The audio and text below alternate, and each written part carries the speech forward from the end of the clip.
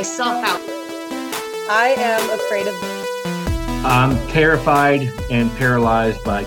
I am deathly afraid of... Welcome to the Sum of All Fears podcast with your host, me, Ryan Perio.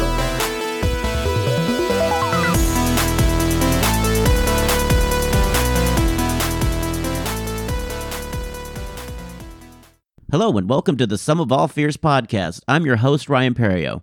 This week, my guest is a friend of the show, John Smith. John is talking about a fear that he feels might affect his employment as well as his perception around his peers. So we have gone to the extra effort to make sure that he stays anonymous. I have edited and actually for the first time modified a voice so that it doesn't give any verbal clues of who it could be, as well as we changed his name.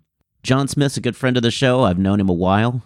His fear is violent death, which is a very scary topic, I'm not going to lie. This episode, we talk about that fear as well as his past life and how he's dealt with death his whole life. So let's get started, and here's my conversation with John Smith.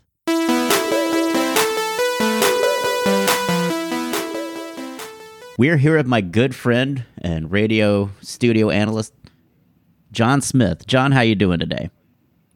I am doing good. I'm doing good. It's a relaxing weekend so far. I'm happy to be here, honestly. I'm really excited about this project, and maybe not so excited to confront like the deepest, darkest corners of my psyche. But yeah. Well, I wouldn't call it confront. I like to say just almost like look at it and just, it's almost like looking at the animal in the cage versus let's open the cage and get in there and wrestle with it. Because as a comic, I've kind of that's how I've approached my fears is like, this happened. I should just go ahead and look at it and maybe write about it, like being bullied and other things that anxiety things that I've encountered in my life. And so that's kind of where this all started. So I wouldn't say you're confronting, like you're not going to be like, you want to go with this, Freer? You ready? You ready for this? Because I think if you approach it with aggression, then it answers with aggression as well. I can definitely see that. But yeah, I'm ready to be as open and honest as possible on here. And so you work in radio. You work in the technology, and like you're one of the I guess what you would call tech guys. Yeah, I do. I do production as well. I've directed some stuff, like smaller projects. But I do. Rarely am I in front of the camera. I'm more of the back end guy. The majority of the time, yeah, for sure. You're the guy that just makes the magic work. It's the how did this turn into this is your job, basically. Yeah. I've done some like larger production meetings, and like my least favorite thing is to be in like a sales or marketing meeting, because I'll have to be there if someone has a tech question, but it really is just me sitting there for like an hour twiddling my thumbs, listening to them talk about like, oh no, this actress is too old, even though she's like 16. It's like very, some of the stuff that gets batted around unsettles me, and it's kind of ridiculous, but, and I've taken some script pitches and things like that before, and those are really fun. I kind of have done it all. Mm-hmm. Well, that's awesome, John. I feel like it's a really cool business to get into. You're on the younger side, so you have room to. It's something you want to start in young, because I don't believe the pay can sustain somebody at my age. Well, the pay, even getting into it and where I am, it's still very much, because in production, unless you're union, it's always going to be like razor thin pay. And we live in a state that is right to work, so not a lot of union work here. which is fine. It is what it is. I mean, as long as you do, I believe, a good job and just, try not to get on the radar in a bad way, I think you're always in a good spot. I know right to work states can be kind of frightening because it could be, anything can potentially be a job ender.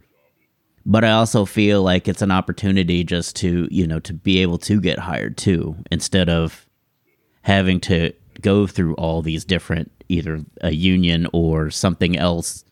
There is a spot for unionized work, I do believe that. But I also think, for the job market, sometimes you just need something where people can walk in and hope and find employment, because you can find talent. Well, and it's also, it is, both are a double-edged sword, because one of the things that's nice is you're not necessarily tied to seniority laws. Like you can do quick advancement, but I think especially in this industry, in kind of whatever spot you're in, if you are good at what you do and someone's not actively trying to like sabotage you, you'll advance pretty quickly or get onto projects that are very interesting. And I have been on the end of like the low end of the coffee gopher and all of that stuff. Specifically, like I'd already been working in the industry for like 3 or 4 years, and so I took a side gig. I wasn't even getting paid. It was a favor to a mutual friend of ours, and they were filming a comedy sketch on a weekend. And so it's like, yeah, I'll fill in. And so I immediately like move all of this heavy equipment up like 3 flights of stairs. And then they start setting up the equipment, and our mutual friend goes, "Hey, here's some money. Here's the coffee order. Go get it for us." And I was like, okay, it's not like I know how to set up lights or a camera or anything. No, that's cool. It's your show, buddy. It's your show. Yeah, you're the one running it. But on the other end of that, I was helping a friend shoot an indie horror movie that realistically at this point will never get released. But we rented out, or they had rented out a like a Boy Scout camp to film at night.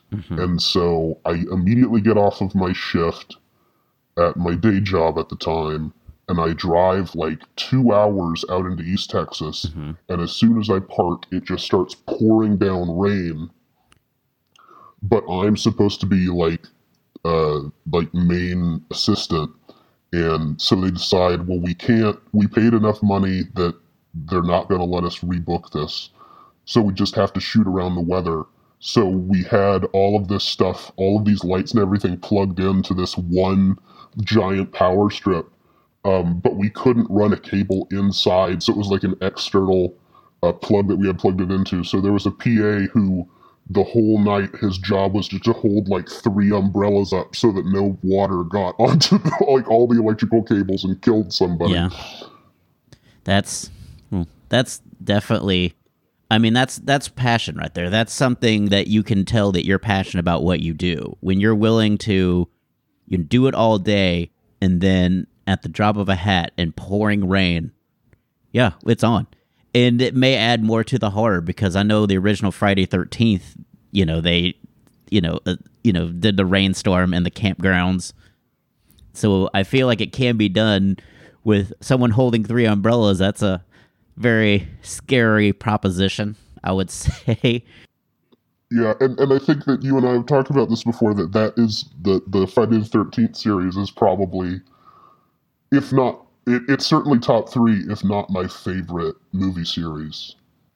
Definitely, it's scary, but it's also like, this is you should. It's also like an advertisement for safe sex, because it was always the teens that were having sex that were in the most danger, and so I felt like there was always that undertone of, now, see what could happen if you have sex.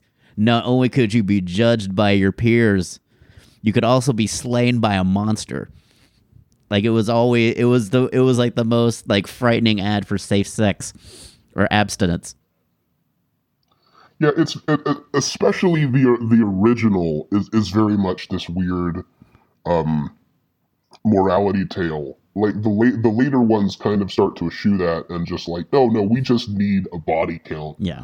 But I've always liked horror movies, and I've always found it interesting when John Carpenter talks about the first Halloween, or talked about.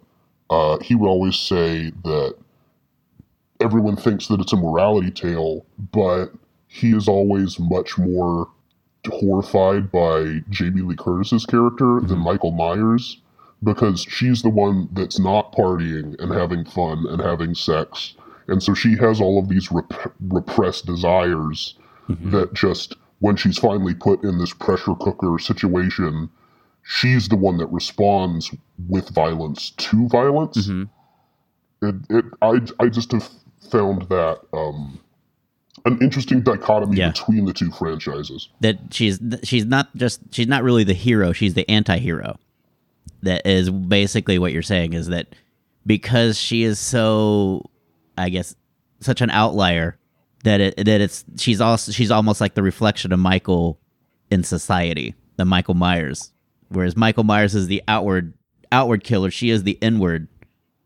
Yeah, they're kind of the two sides of the same coin, where he is like this oddly like flamboyant character who wears this mask and this jumpsuit, like very much like is like, if you saw him on the street, you would be like, what the hell is going on? Whereas if you saw her, you wouldn't bat an eye. She's just this dowdy young woman.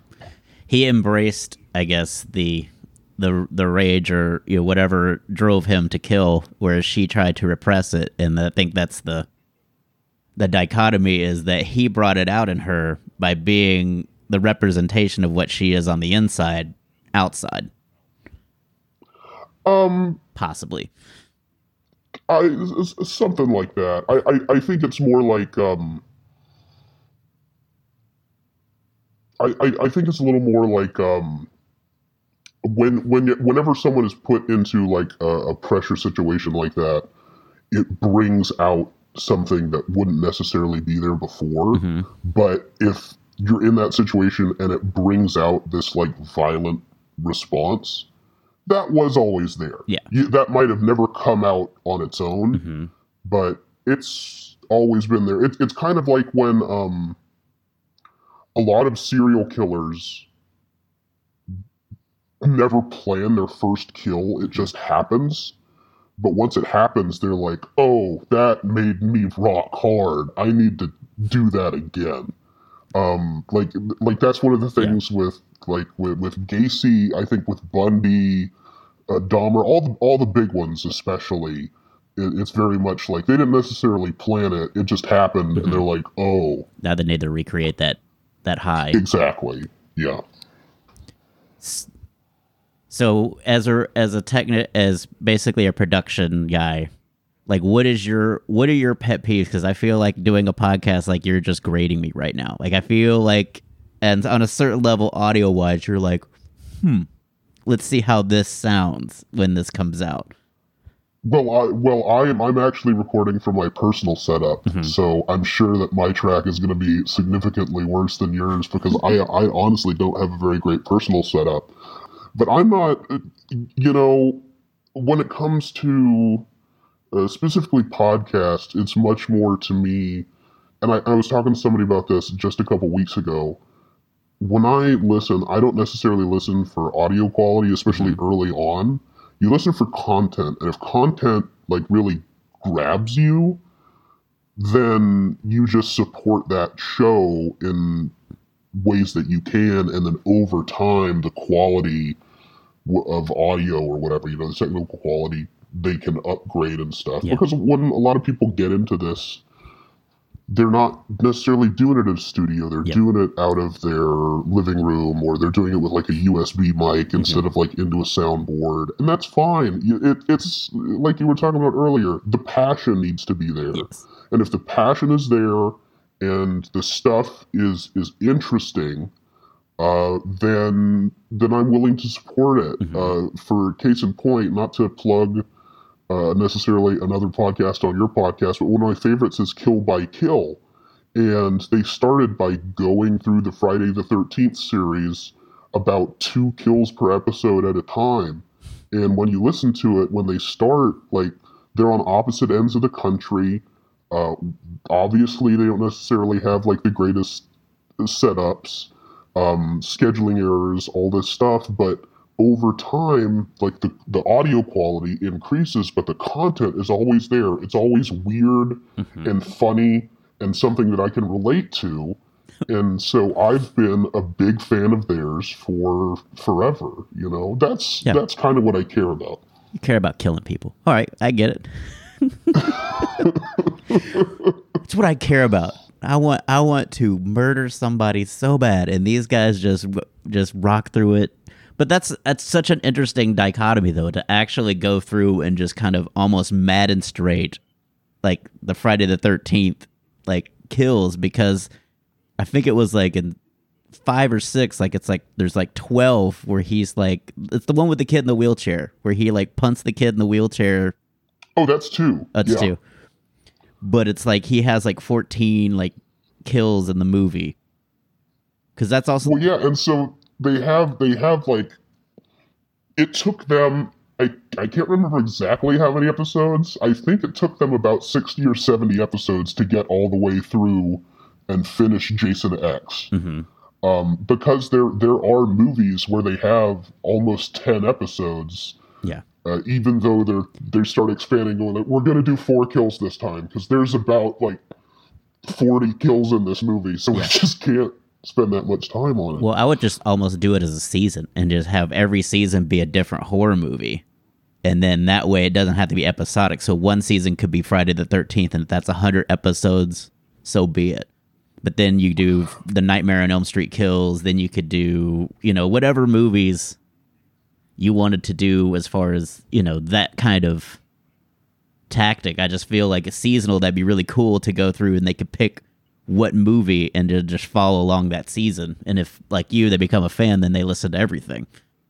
Yeah, well, and that's kind of what they did, is they did all of the Friday the 13th, except for Freddy vs. Jason. And then I believe that right now they're still wrapping up the Nightmare on Elm Street movies, and then once they're done with those, they do Freddy vs. Jason. Okay. And then interspersed in there are just random movies that don't necessarily have a lot of kills, but are very funny to, you know, riff on and stuff like that, just to kind of break up the monotony.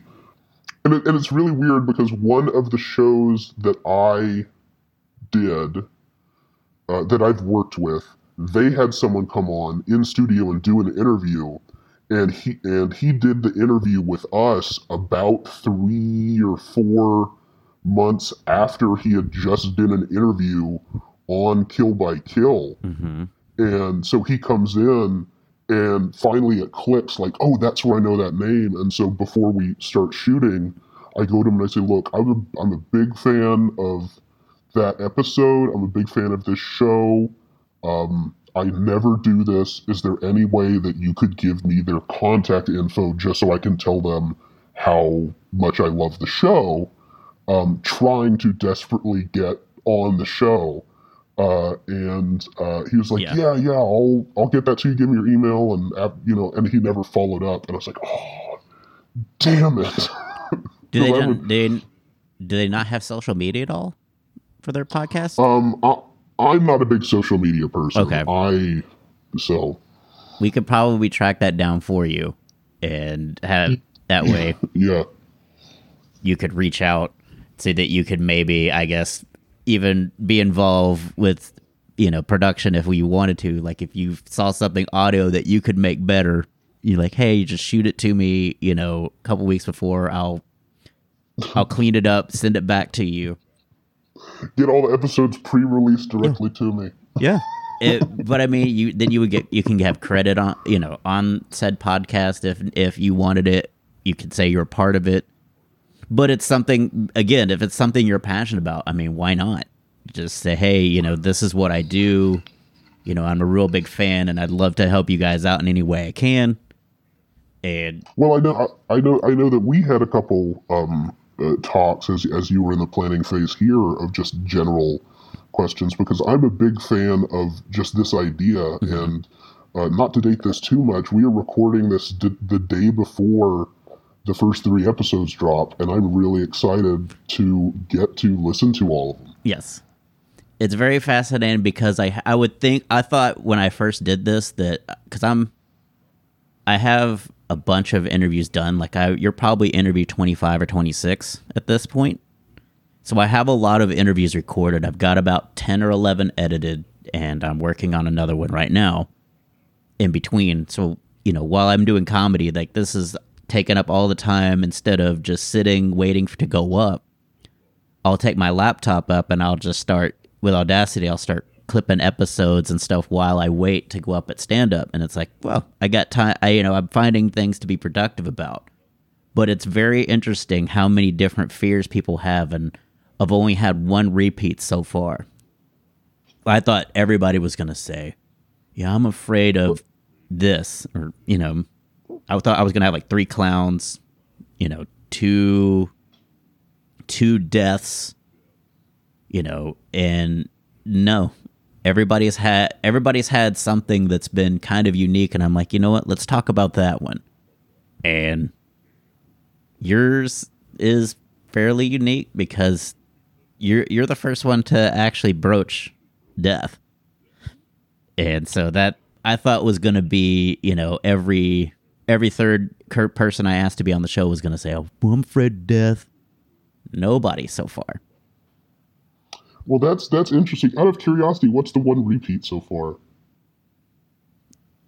I'll tell you off because I don't want to.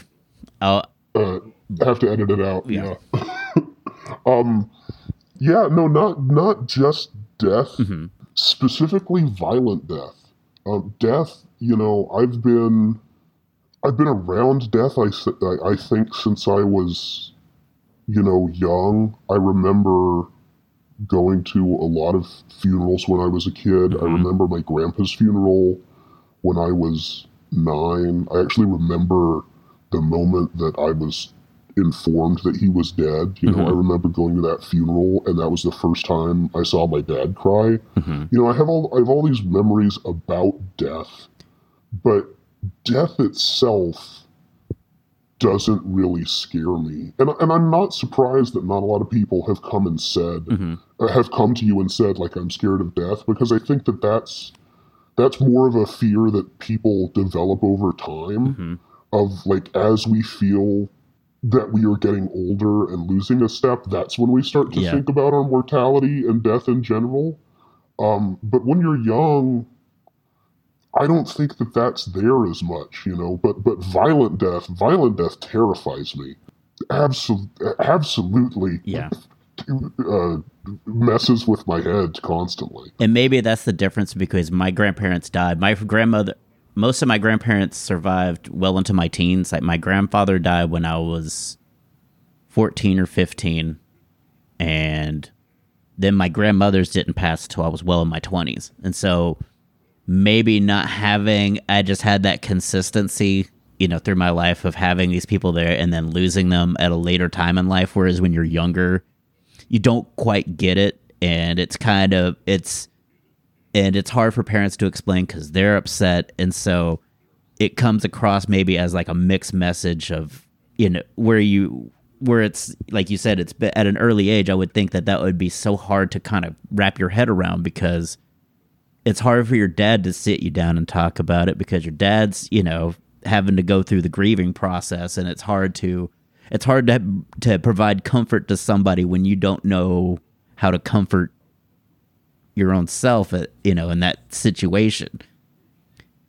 And and not to be too callous and like comparing the severity of the deaths, but I had pets throughout my childhood, and pets, I think, are a lot of young kids' like first interaction with death in general, like mortality.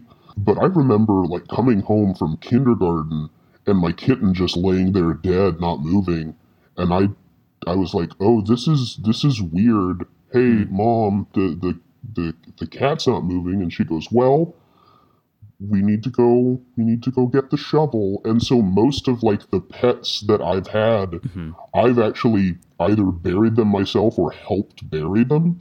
And I think that it adds a bit of finality and understanding, but it also kind of I don't know, industrializes the process. It kind of, because you're like doing this action, It's a ritual for you. exactly, it just kind of removes some of that. Yeah, I would say it maybe, I guess maybe the ritual does provide an understanding, because this is what we do in this situation when things are no longer living. We say goodbye. We put them, in whatever spiritual afterlife you believe in then occurs. Well, it's just, I will never forget this story. Is I've had pets, my mom's had pets, and a lot of pets, to the point that if we lose one, usually within 3 or 4 months, we have another. So throughout my childhood, we always had 2 dogs and a cat. My parents still have 2 dogs and a cat, and I remember one time, I got woken up at like midnight, 1 a.m. by my dad. He's like banging on my door. This was in high school. And I get woken up and he goes, put on some shoes. The dog died. And so obviously one of our dogs had passed. And so I, put on shoes, and it's like bawling down or pouring down rain. And my mom is holding, this little pup, just absolutely bawling. And my dad and I are just there with shovels, like digging as fast as we can, because it's like absolutely pouring down rain. And so finally my dad, he's like, what's wrong? Are we hitting tree roots? And so I take the flashlight and I look down, and we didn't realize it, but we had started digging into the grave of one of our previous dogs. And so there were just these bones. It's like, no, it's not tree roots, it's bones. Just get her to put the fucking dog in so that we can get out of here. It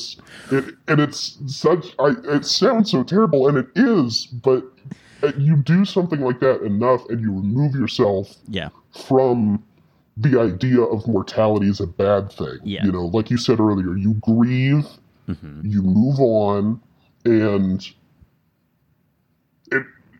for me, even when like older relatives and stuff die, I find myself not really affected by it, because it's not unexpected. A lot of the time you have this either inkling or foreknowledge, so you can kind of prepare yourself mentally for it. You can spend more time with them, you call them more frequently, stuff like that. But that's the thing of violent death with me, is it's very much, it can come at any time. You have a lot of enemies that want you to that want you to meet your end with violence. Is this something that's a commonplace? Like, hey, John, remember me? And then they just come out of the shadow. There was a time in my life where that was a real concern for me. I don't talk about this openly a lot, especially in public, but I used to be a purveyor of certain substances that may or may not be of a varying legality. Okay. And that was there were several multi-year periods where I remember constantly watching my back. Understood. And when you're in like a high risk thing like that, of that kind of industry, yes, that can happen, because you do, I guess, there is a supply and demand, and sometimes that demand can be of an irrational or, I guess, erratic nature. And the irrationality of it too. And even though I'm absolutely terrified of it, I am also fascinated with it. It's like this macabre preparation almost, because I read a lot about serial killers and all that stuff. But if you've never heard of Richard Chase, he was this schizophrenic serial murderer in Sacramento. He was called the Vampire of Sacramento, and he had this weird obsession with like consuming blood. He thought he needed other people's blood to live, and as part of his delusion, he would just go around trying people's front doors because he thought he was a vampire, and so he wouldn't go into your house unless you let him in. But if you left your door unlocked, he took that as you were inviting him in. So, and he would just go in and like brutalize people, and like completely irrational. Like all of his victims were like completely innocent people just going about their day for the most part. And just immediately confronted with this absolute lunatic who brutalized them. And it's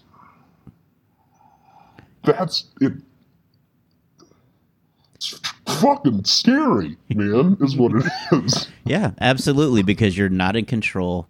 You think you're safe, and you have very little time to react, if any, because you're asleep, he's not.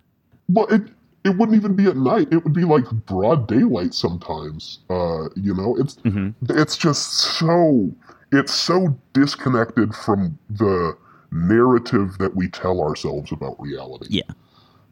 We constantly lie to ourselves that everything is okay and functional and working normally, and none of that is the truth. But even once I quit, I stopped watching my back. I got, real jobs, that paid, to be honest, a lot less, but,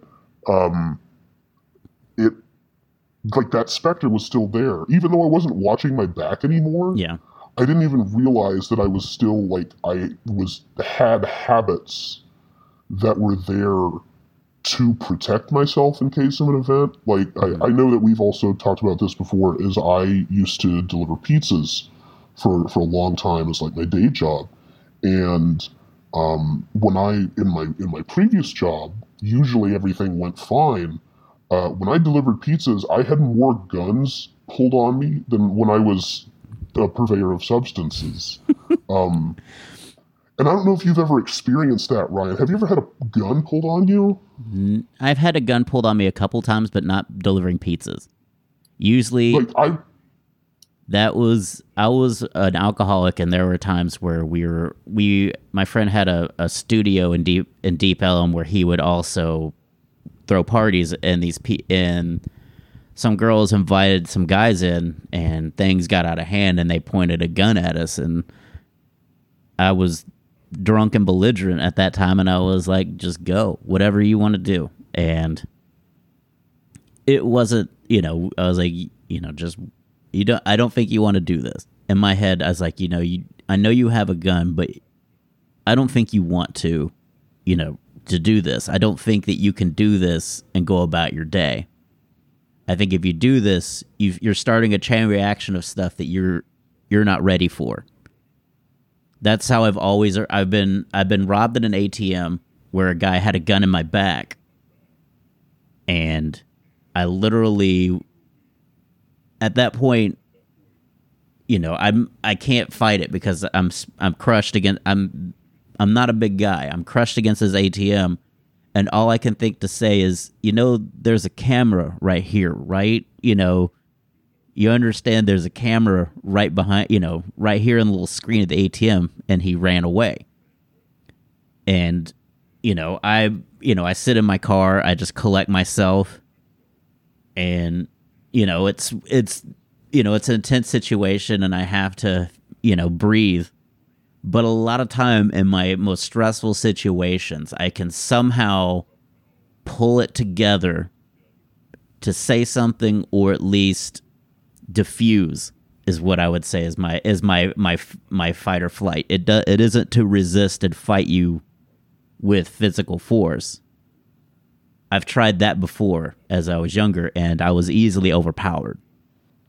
And so I would say that's one thing about me that's different, because as a shorter guy with not much, muscle, I don't have that little man syndrome of I've got to work out, I've got to be the bully. I've always just relied on, okay, my survival is just that I'm going to try to think my way out of this situation. And sometimes you can't. At some point, time will run out, and if I'm in a situation, I could say something that's absolutely wrong, or the guy just doesn't want to hear it.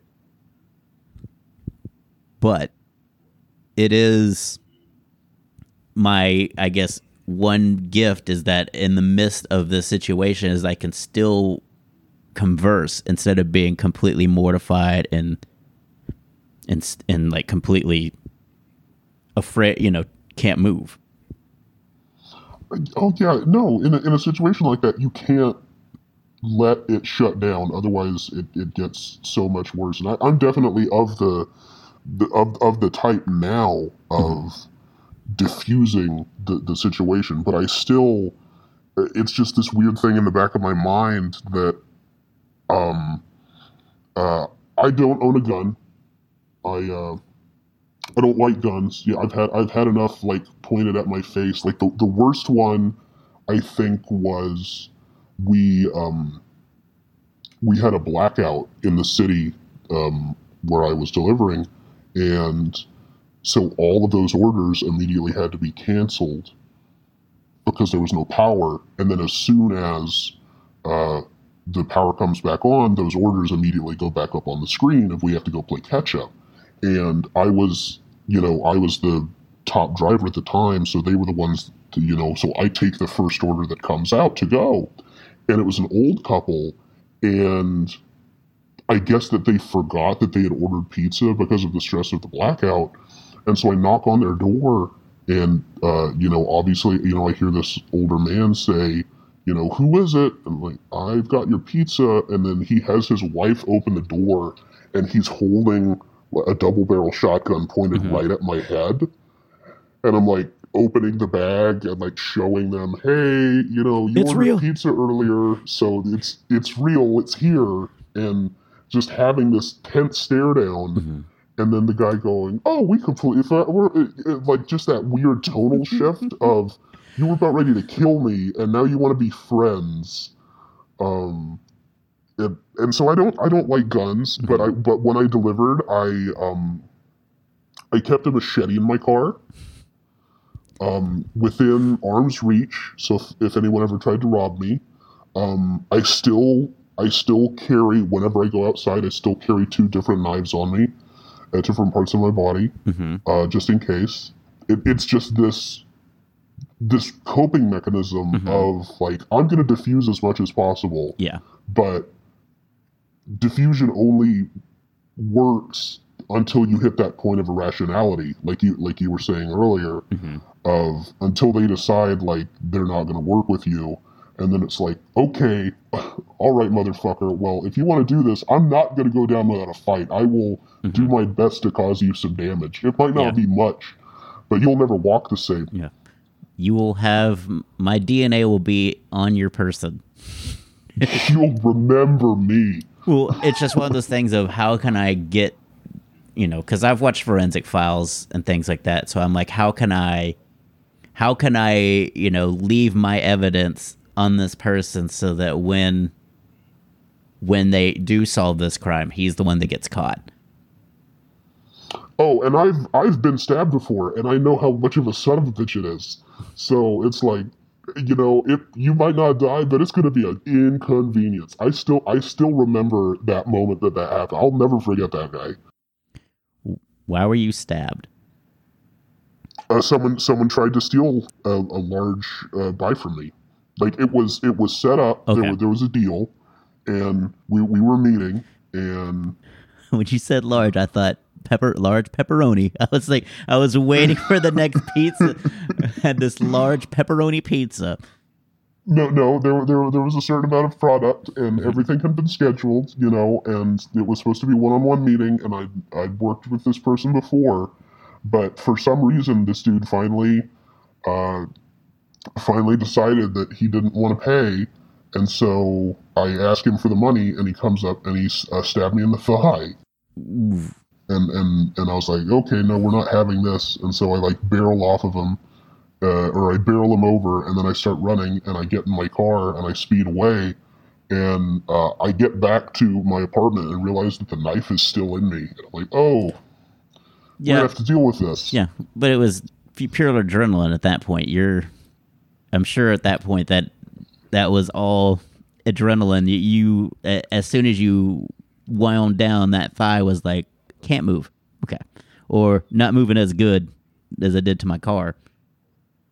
Yeah, no. It goes back to the whole thing of in that moment, never in my thought process was I have to solve this dude as a problem. The problem is I have to get this that is worth this ungodly amount of money away from here, because that is what's more important to account for. Save the cargo. Yes. Flee, don't fight, because that problem that's lying on the ground now, that is going to be solved eventually by someone else. Yeah. Well, that's not my fight. Well, I'm glad you got out of there okay, and I'm glad you've turned a corner, I would say, and started delivering pizzas. Which, by your own admission, is way more dangerous work. I would say that I delivered more pizzas to meth houses than I did anything else. And it was the only time delivering pizzas was the only time I ever interacted with neo-Nazis or white supremacists. Okay. And that was always scary, because it goes back to that unpredictability of. Yeah. I just have to say one thing to piss them off, and I'm pretty sure they can make my car disappear. And I'll just be in these woods for the rest of my death. Yeah.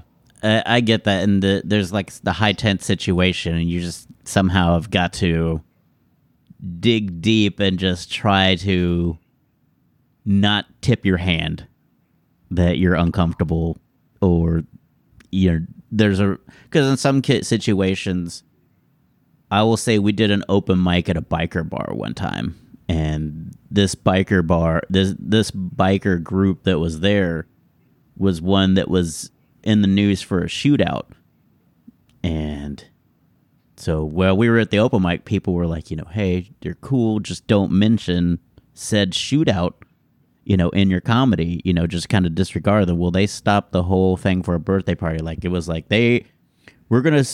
it's some one of the ladies' birthday, and we were like, you know what? Let's just sing happy birthday as well. Everybody knew the situation is, you know what? Let's help them out. And one comic didn't get the memo, and he's like, aren't you the guys that did the shootout at and we're like, and you don't know what's gonna happen at that point. At that point, we're like, okay, well, this is gonna get ugly really fast. Let me go ahead and get my car keys into my right hand so that I can get in my car and start it really quick. Go grab the machete. Well, I have no machete at this point.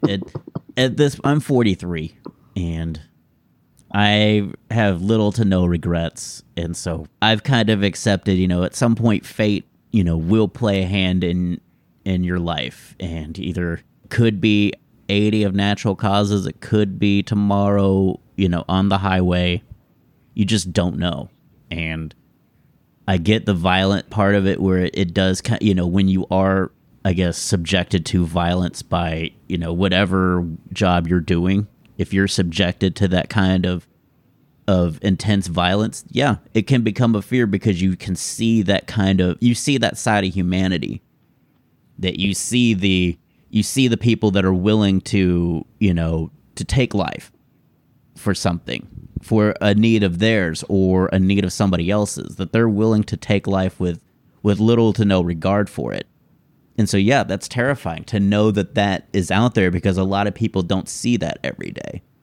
You, because of, some of the choices, were, exposed to it. And so now you see it, you kind of, I guess you would say you have a different view of the world, because you've seen it from that side of the coin versus the side of the coin that I grew up in suburban America, that kind of thing maybe happened, but you didn't see or hear about it. You would see the police cars go by, but that never happened on your block, in my life. So that would be like, I didn't have that on my block. I didn't have violence and gunfire and stuff like that. It was coming. Like when we were moving out of my neighborhood in Houston, it was starting to be like a lot of, I would say, a lot of more police presence and a lot more, I would say, look like, oh, that guy is in such and such gang.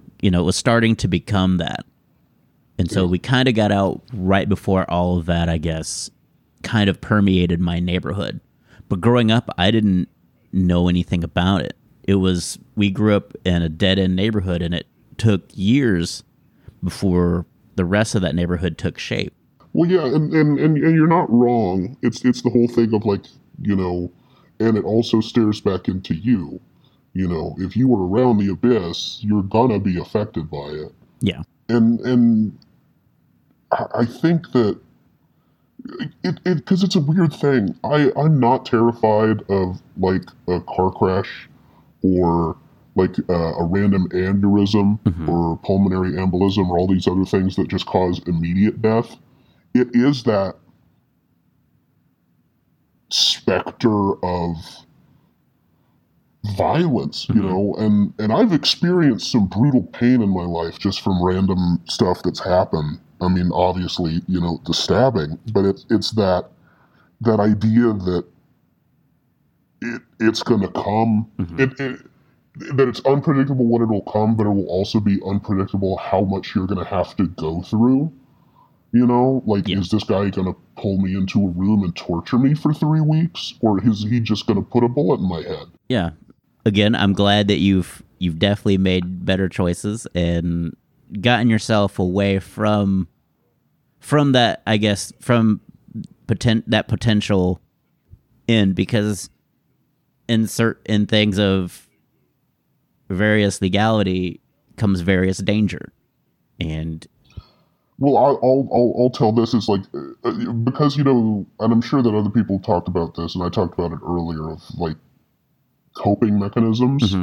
And one of the things that I would do right after I kind of slowly transitioned out of that was whenever I was at a party in college, once everyone was there, I would go out because me and my friends, we would throw like huge parties, like 150, 200 people, and they're all art kids, so it's absolutely insane. We would like go to the liquor store and buy like $600 worth of booze, and people would still bring their own. It's insane parties. But once most of the people were there, I would go out into the parking lot that we had or whatever field that was in, and I would just go look at license plates and look for the license plate numbers that were in the back of my head of like, this is someone that I should not be around, that has no reason being here and shouldn't be around me. To the point that even though these people ostensibly knew that I was one of the hosts of the party, I would frequently have someone who wasn't a normal person come up to me and be like, "Are you looking to rob my car?" And then I'd have to call one of the other hosts to come out and like talk them down of like, no, he's not going to rob your stuff. He's just checking to make sure that certain people shouldn't be here. Like that was just one of the things that I did. And I still do stuff like that occasionally. Like I will, if ever somebody cuts me off or does something like that on the highway, I will remember that license plate number until I get to my destination, and then I will make a note of it in my phone so that I have a record of that. So if I ever see that license plate again, I can know to avoid that person. I know it's insane. I know it's insane, but I do shit like that. Avoid or report them as a drunk driver.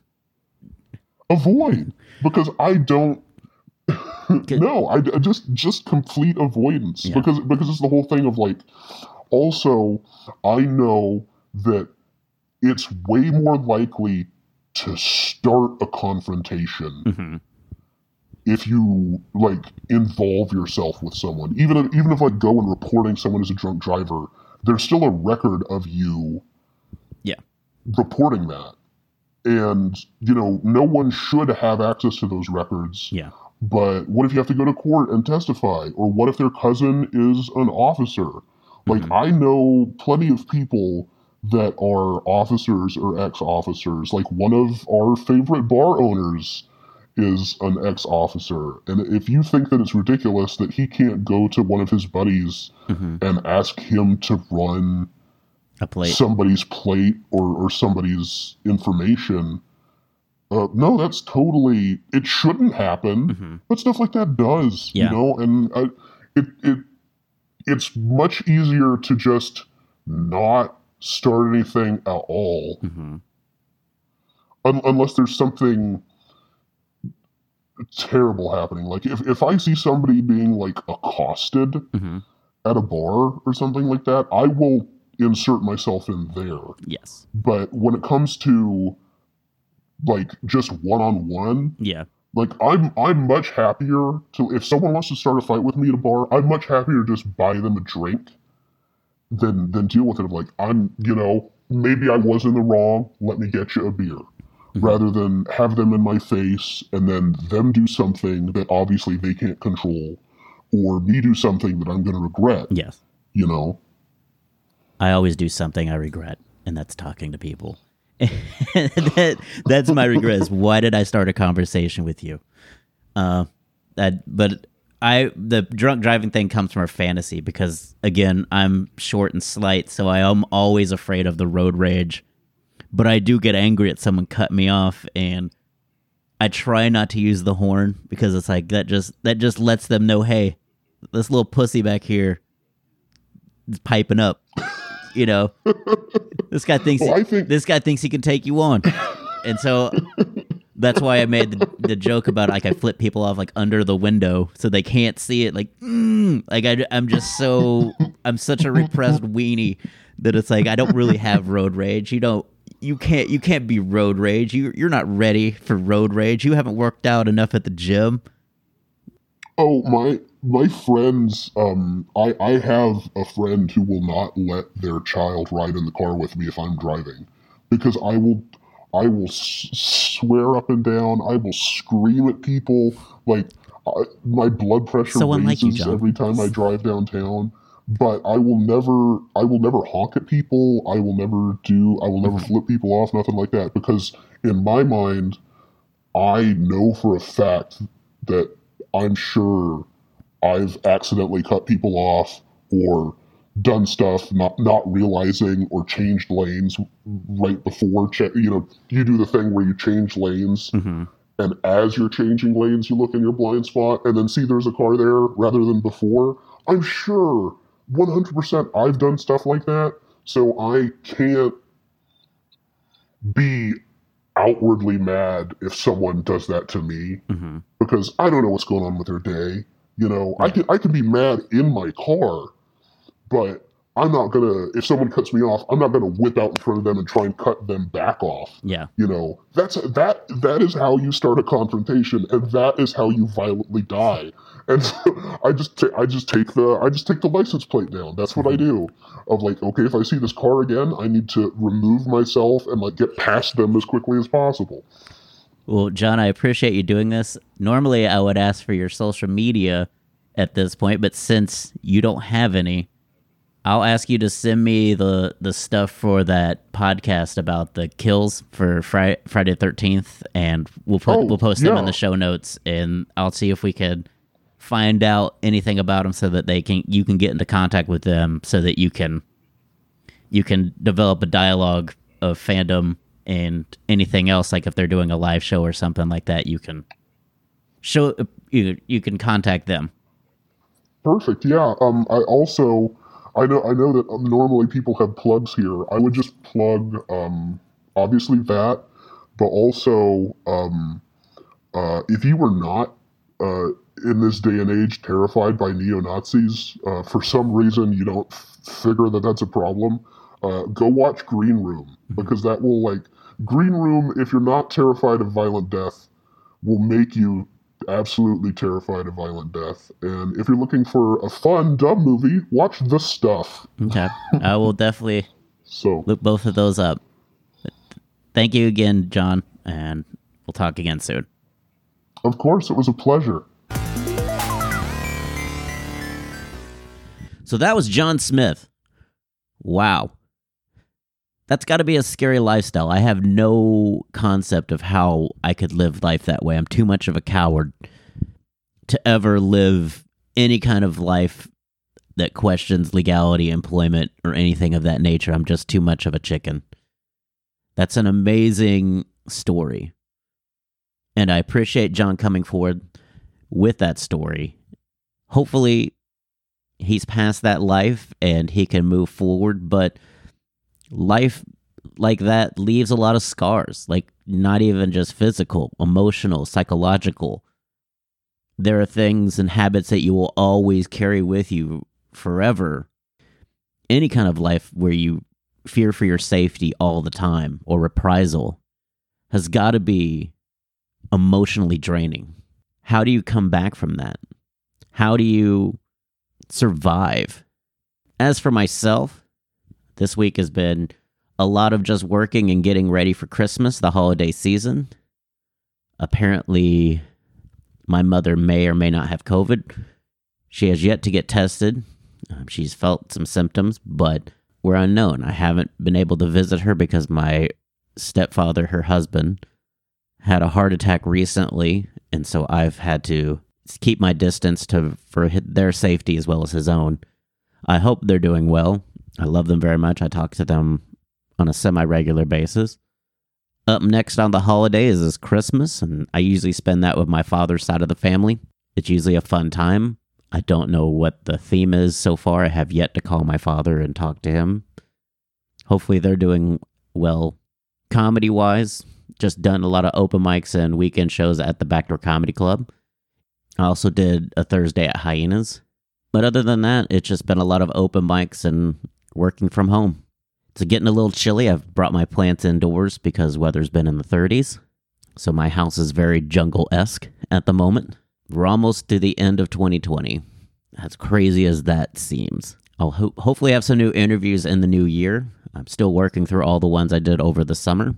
I am about more than halfway through, but I still have a lot of going on to where I don't want to do any new interviews and tell them that it's going to be maybe 10 weeks or so out. So I'm trying to get around 5 to 6 week window that I can kind of project out a guest that I interview as to when their interview will be released, rather than, well, I don't know, I've got a lot of interviews to go through. Got some great interviews coming up. Hopefully you enjoy what I'm doing. If so, please leave a review on iTunes, Google, or wherever you listen to podcasts. And now some credits and thank yous for the people that make this show possible. Thanks to Barry Whitewater, who does my graphics and design for my comedy as well as my podcast. You can follow him on Instagram at bwhiteh2o. Get it, Whitewater. Also, a big thank you to Gunnar Olsen for my music. You can follow him on Instagram at Gunbuns. That's Gunbuns. You can also check out his website at gunnarolsen.net.